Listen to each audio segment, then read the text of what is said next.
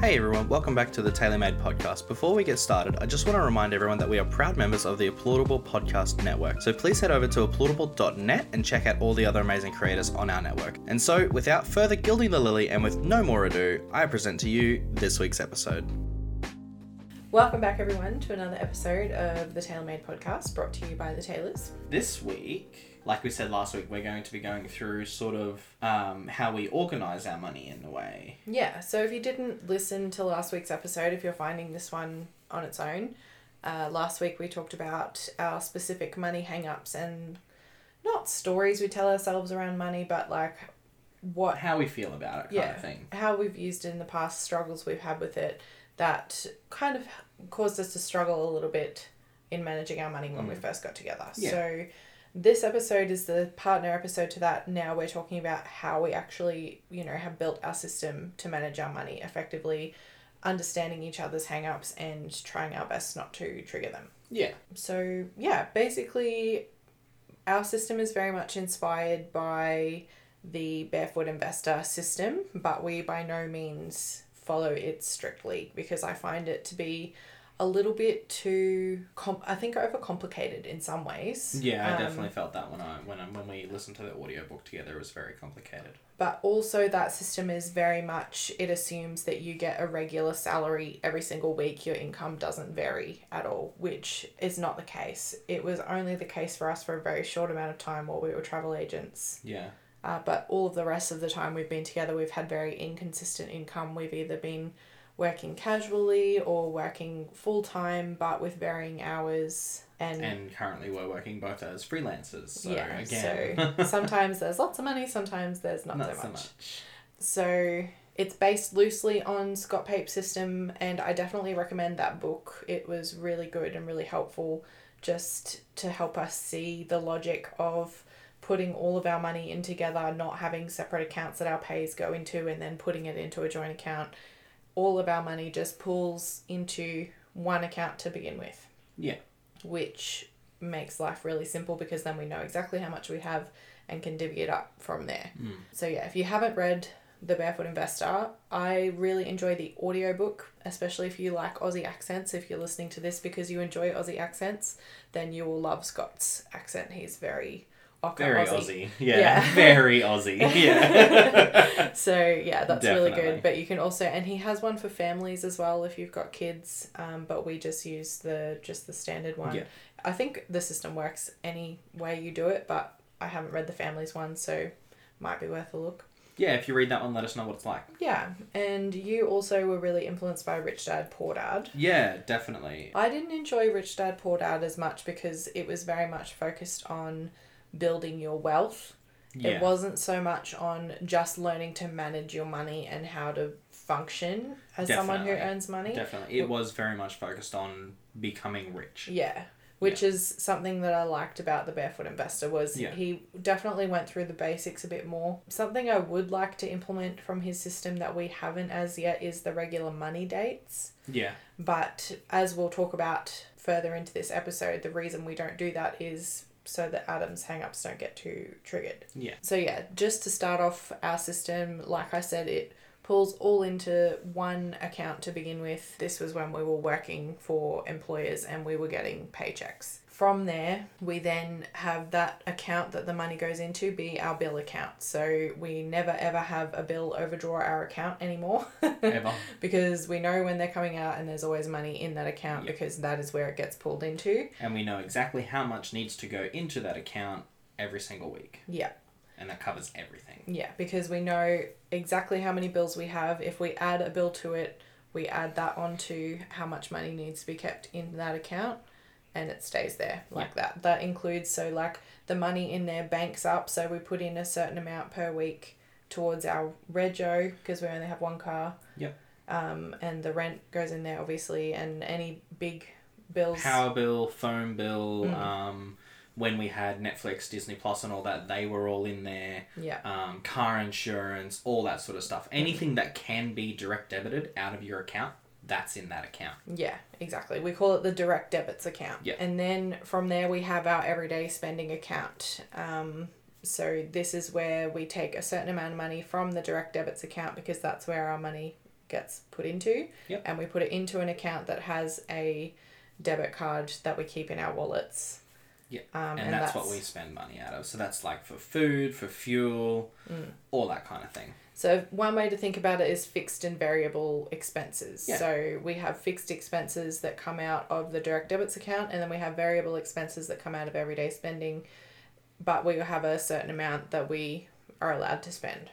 Yeah, every single week. And something that I found super helpful is trying to think of ways to make variable expenses fixed expenses. So for example, for our cats, we get the same kind of cat food. We have Fell Away, which is something that helps them calm down and not fight. And their medicine and stuff, their worming, that sort of thing, we all get from one site, and it gets shipped at a certain interval every month or 2 months, depending on how much food they get.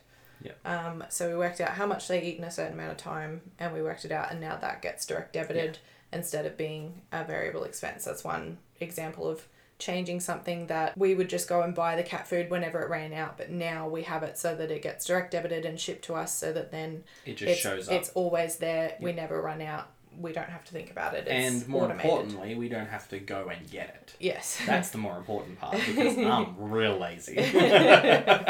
And then also for savings, when we can, we, based on that budget of our fixed and variable expenses, we work out what the surplus is. We have a certain amount each that we get to spend on whatever we want, and then the rest gets put into savings towards either something or towards our emergency fund. So we actually have our emergency fund in place now. So now the money that gets put aside is for savings, specifically for bigger things. Like at the moment, we're using our savings to do that backyard project. Yeah, and to get the things that we needed to start the business, all that kind of thing. Yes, we used exactly. that money for We have been using our savings for funding parts of the business. Yeah, because exactly. we've needed to. Yeah. So yeah, that's our system in a nutshell. Because I think if you have read The Barefoot Investor, you'll know that he has a couple of other accounts in there, and he recommends naming them. And that did work for us for a little while, but he bases that all off percentages. And unfortunately, when you don't earn a regular income, percentages don't work. No. He says that your housing shouldn't be any more than 30% of your income. I actually, even people who are on regular salaries, I don't know many people who that is the case for, which is how he leads into, because he is the Barefoot Investor, he does talk about growing your wealth in the last section of the book, but you've got to get all of his basics set up and your emergency fund done to then be able to do that, which is why his system is really good. He doesn't just assume that you're already good at managing your money. Yeah, he kind of assumes that you have no idea what you're doing, which is great. And he says that at the beginning. He says people aren't taught how to manage our money. You know, we get what was it? The little Commonwealth, was it like the Vegemite? The Dolomites. The Dolomites, yeah. Thing. Yeah, I remember them. So we're kind of brainwashed to just go with the bank that our parents went with and not think about what the best deal is for us and, you know, fees and that sort of thing. So he definitely encourages you to explore other options as well. Yeah. So yeah, I think that was definitely a really good book for us that really helped for getting our system set up. So just to touch on why we didn't implement his whole system, one, like I said, we don't get a regular income, but also because of our specific money hang-ups, it wasn't practical to implement the whole system because just yet. Some of the ways he did it made it too easy to just grab our spare money to use for spending and self-soothing. Yeah. And which did happen because we did try to go hard on it. Yeah. And that did happen. Yeah. The other thing that he says is to pay off debt straight away. So I definitely credit his way of creating that fixed expenses and the spending money and all of the rest of it. That was definitely instrumental in us paying off our credit card. 100%. Even after we had been made redundant, we were still able to make regular payments to get it paid off. So definitely he knows what he's talking about, but you just have to kind of tweak it to suit you. Yeah, exactly. And when we were travel agents, we were getting a fixed income. It worked really well for us. Now it doesn't. No. And we've had to change it. So yeah, also the money dates. I think you've mentioned in a podcast before you don't like looking at the bank account and thinking about the money because it hugely increases your stress. Like even as we were talking about doing these episodes, you were saying I need you to take to take the lead on them because I can already feel stressed about it. Yeah. Just thinking about it for too long. And it's not a good place for us to be when we are trying to focus on, the money is important and we want to make more money, but we want to do it in a way where we feel in control. We don't want to any longer be working for a boss. We want to build our own business. Yeah. Which means possibly, foregoing the security of having regular income, which is something that you've been struggling with. Yeah, definitely. And I think it's actually a mark of how much you trust me that you're letting me almost completely manage the money. Because I am is it a spendthrift? Is that a spendthrift? The opposite of someone thrifty is a spendthrift. Yeah. So that has been something that has actually been really good for me, knowing that you trust me. I haven't spent money where if I had to answer to you, I might have.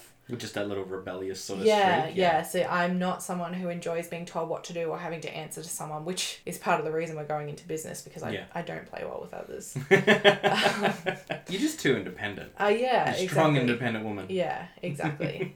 And I mean, it's definitely, I wish I wasn't like that. I do wish I could just work for someone else and do it. But it's so much easier. I think the trend of people starting their own business and doing everything shows that not many people can do it that well. So I shouldn't feel too bad. But yeah. So just now that we're getting sort of partway through the last half of the episode, that is the system that we used when we were getting paid by employers' regular paychecks. Since we've been freelancers and had to set up our own business accounts and have been getting income sporadically, we've had to change it a little bit. Yeah.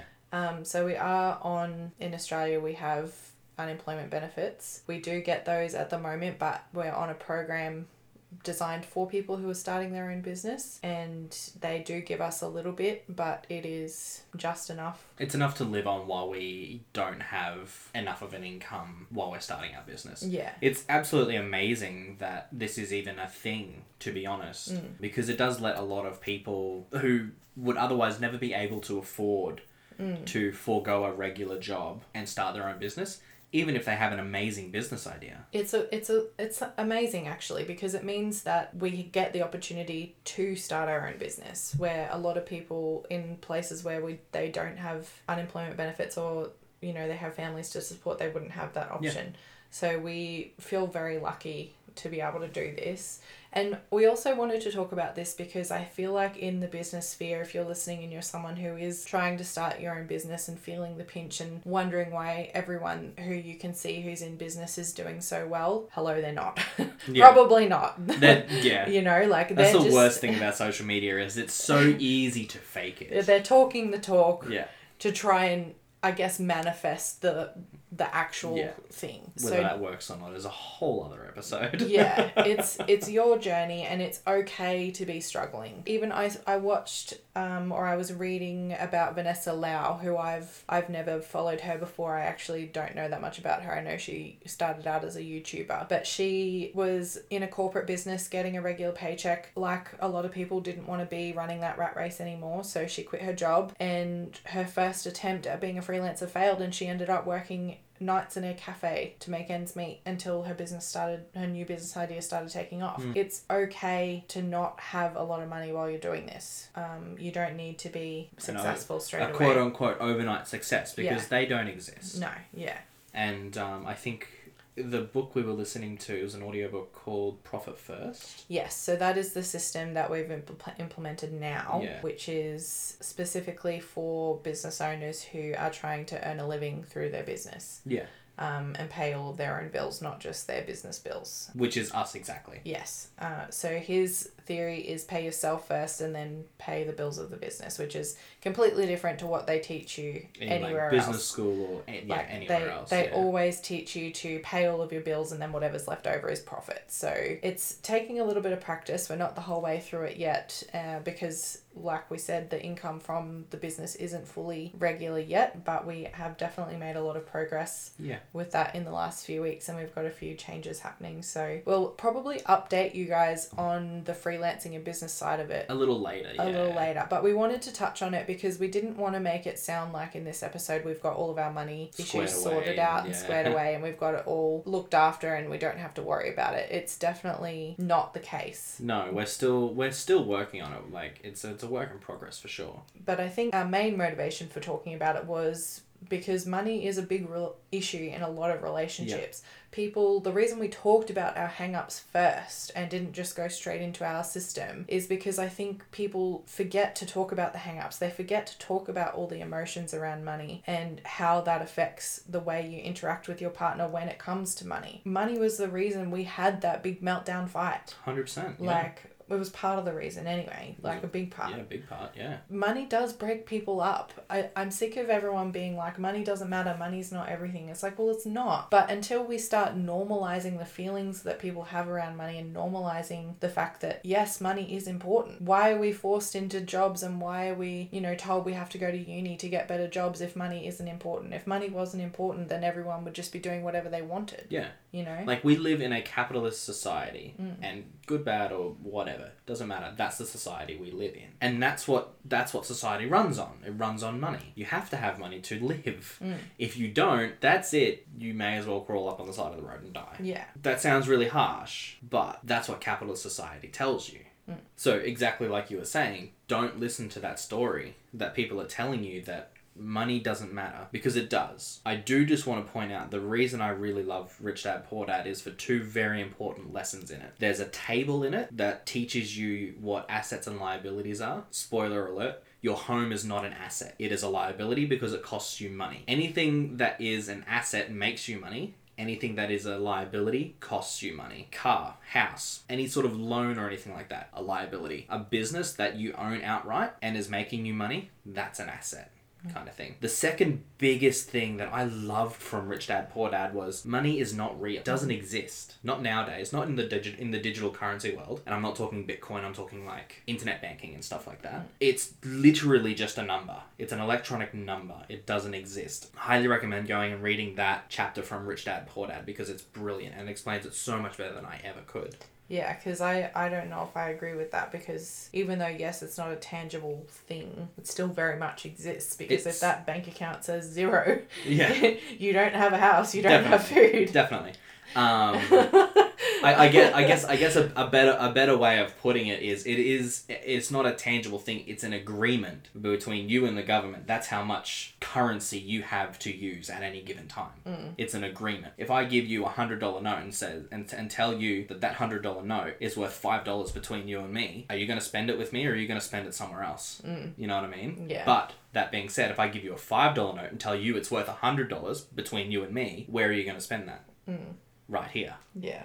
It's that agreement and how much that thing is worth. It's not a tangible thing. It's just an agreement between you and the government. Okay, yeah. Yeah. Highly recommend that book just for those two lessons. Everything else is a bit meh, but those two lessons are brilliant. Yeah. But yeah, we digress. Sorry. The point of going through and talking about our money wasn't just to be oversharing millennials. Well, true. It was to just show that it's okay to have issues with money and to use the communication. Can we harp on about communication on this podcast enough? But it is so important. Use that communication, use your words to build a system that works for you. We love barefoot. You might love barefoot, you might hate barefoot. And either one's fine. You might need profit first because you might be a struggling business owner in the middle of COVID-19. Or you might be a hugely successful business owner and profit first might make you even more successful. Or it may not. Yeah. Find something that works for you, I guess. And don't let money be the reason your relationship breaks down. Yeah, it's a huge thing. Set boundaries, set a system in place at the start and communicate around it and communicate your hang-ups. Yeah.